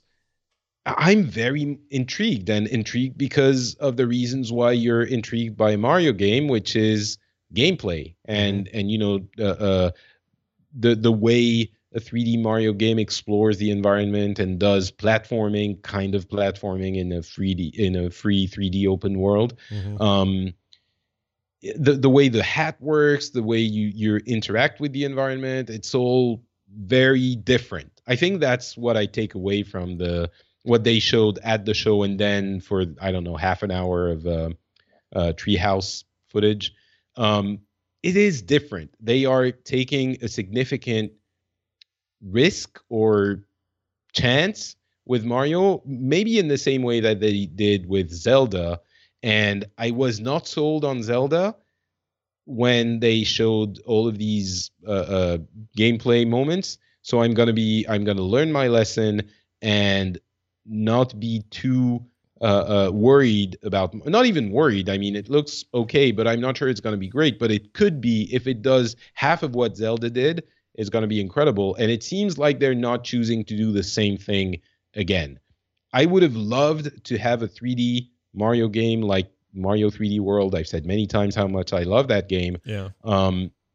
But this is taking a risk, and I like it for that. Yeah, I do too. I mean, that's when they've done their biggest innovating. N64's Mario 64 was a huge risk. It was the jump to 3D nobody thought was possible. And if you get back in the mindset of the mid 90s, you realize what a risk that was. Then you look at Galaxy as another example. That game took all kinds of crazy risks, and it's an amazing game. Both those games are incredible. So when they do this, I get excited, even though it's a little weird. I mean, I'm looking at video now. There's a full-grown male man walking around with a Mario hat on. That's kind of realistic. Mario. You capture that man, yeah, and you become him, and you move around as him. It's really weird. It's super weird, but I trust in them to the point that I think they're going to pull off whatever this weirdness is.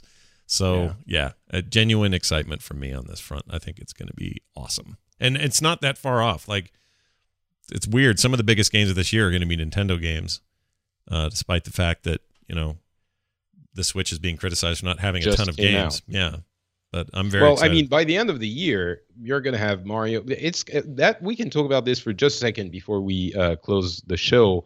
By October 27, if Mario is not a disaster, which I don't think it's going to be, what I mean is, even if it's not as mind-blowing as Zelda was for that series, even if it's just a good Mario game, then the Switch is, as we've mentioned a few times, a completely valid purchase. And there's enough other stuff around that makes it a preferred second console. Or it doesn't matter if it's your first or second. It's a great console to buy, which a year ago I would not have thought I would be saying. No, I can't believe how it's the turnaround that no one expected. And I'm thrilled about it because Nintendo makes games I can't get anywhere else. And where else am I going to get them but Nintendo? So bring it on.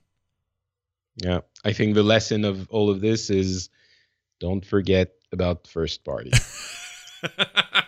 Yeah, well said. No, it That's totally what makes is. Or breaks a console, right? Yeah. Well, I mean, in the Switch's case, it's everything. Like, it's straight up everything. And they've earned that. And you could argue Sony over the last 5, 6, 7 years has earned that because they've spent a lot of time and investment over the years building up what is now a great stable of new and current content that is exclusive.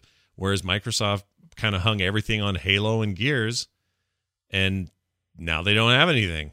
Like, they've canceled it, and that's weird. That's weird if you're trying to compete with two other companies that have this much stuff in their pocket at any given time, where they can just make a Metroid game and blow our minds. All right. I think that is a good amount of discussion about E3 2017. Obviously, we could keep talking about the number of things for a long time, and there are games we didn't mention. There are some aspects of some games that we didn't talk about. We could talk about for much longer. I'm sure some of you guys are going to think it's criminal that we didn't talk about this or that, but we're already almost 2 hours in, so I hope you will be okay with us stopping here. Before we do, though, so Scott, do you want to close it off, because it is kind of Pixels and Boob together? Yeah, it's a joint show. It's like a marijuana cigarette wrapped tightly around two people. I don't know why I said that. Anyway, hey, So first of all, I think a pretty solid E3. It's very focused on games this time. I like when years are like that. Despite the Microsoft hardware announcement, this isn't a conference that's overwhelmed with gadgets or gimmicks or VR or any of those things. We're more focused on what am I playing and when will I be playing it, and that means a lot to me. So as far as our coverage goes, that's maybe been my favorite thing about this. In terms of more content and more stuff, everybody, make sure you check out the Boop feed. We'll have a show this weekend, likely myself and Brian, which will be a little more E3 in there, but also some other stuff unrelated to that. I'm going to talk more about why I think I'm obsessed with ESO right now. I have a theory, so we'll get to that this weekend. And that's over at frogpants.com/boop. And, of course, everything you need from Patrick right over there at frenchspin.com. They should be doing that now. That's not just this show. There's other shows, right? Absolutely. You can check out the Phyllis Club, which is a show where we talk about serious stuff. Yes, we do. And we talk about it with people who disagree with us, but we're still remaining civil. It's possible. Go check it out. And, of course, go check me out on Twitter and on Facebook. I'm not Patrick on both of those platforms. Oh, yeah. I hope you had a good time with us. We certainly did have a good time together. And we'll be on each other's shows, of course, throughout the year. And we'll be back with another Booksel next year, but that's far off. Yeah, it's going to be a ways off, but I love it. It's a tradition. 4th year next year, everybody. It is now a tradition. Yep. By then, we'll be playing all these 2018 things. Almost all of them. Yeah. Well, we'll have lots of gaming things to talk about before then. And we'll hope you'll join us on Pixels and on the Boop Show to talk about all of that. Until then, I hope you all have a wonderful day, week, and summer. And I'll give it to Scott to conclude the show. I will also say that you should have all those good things and more.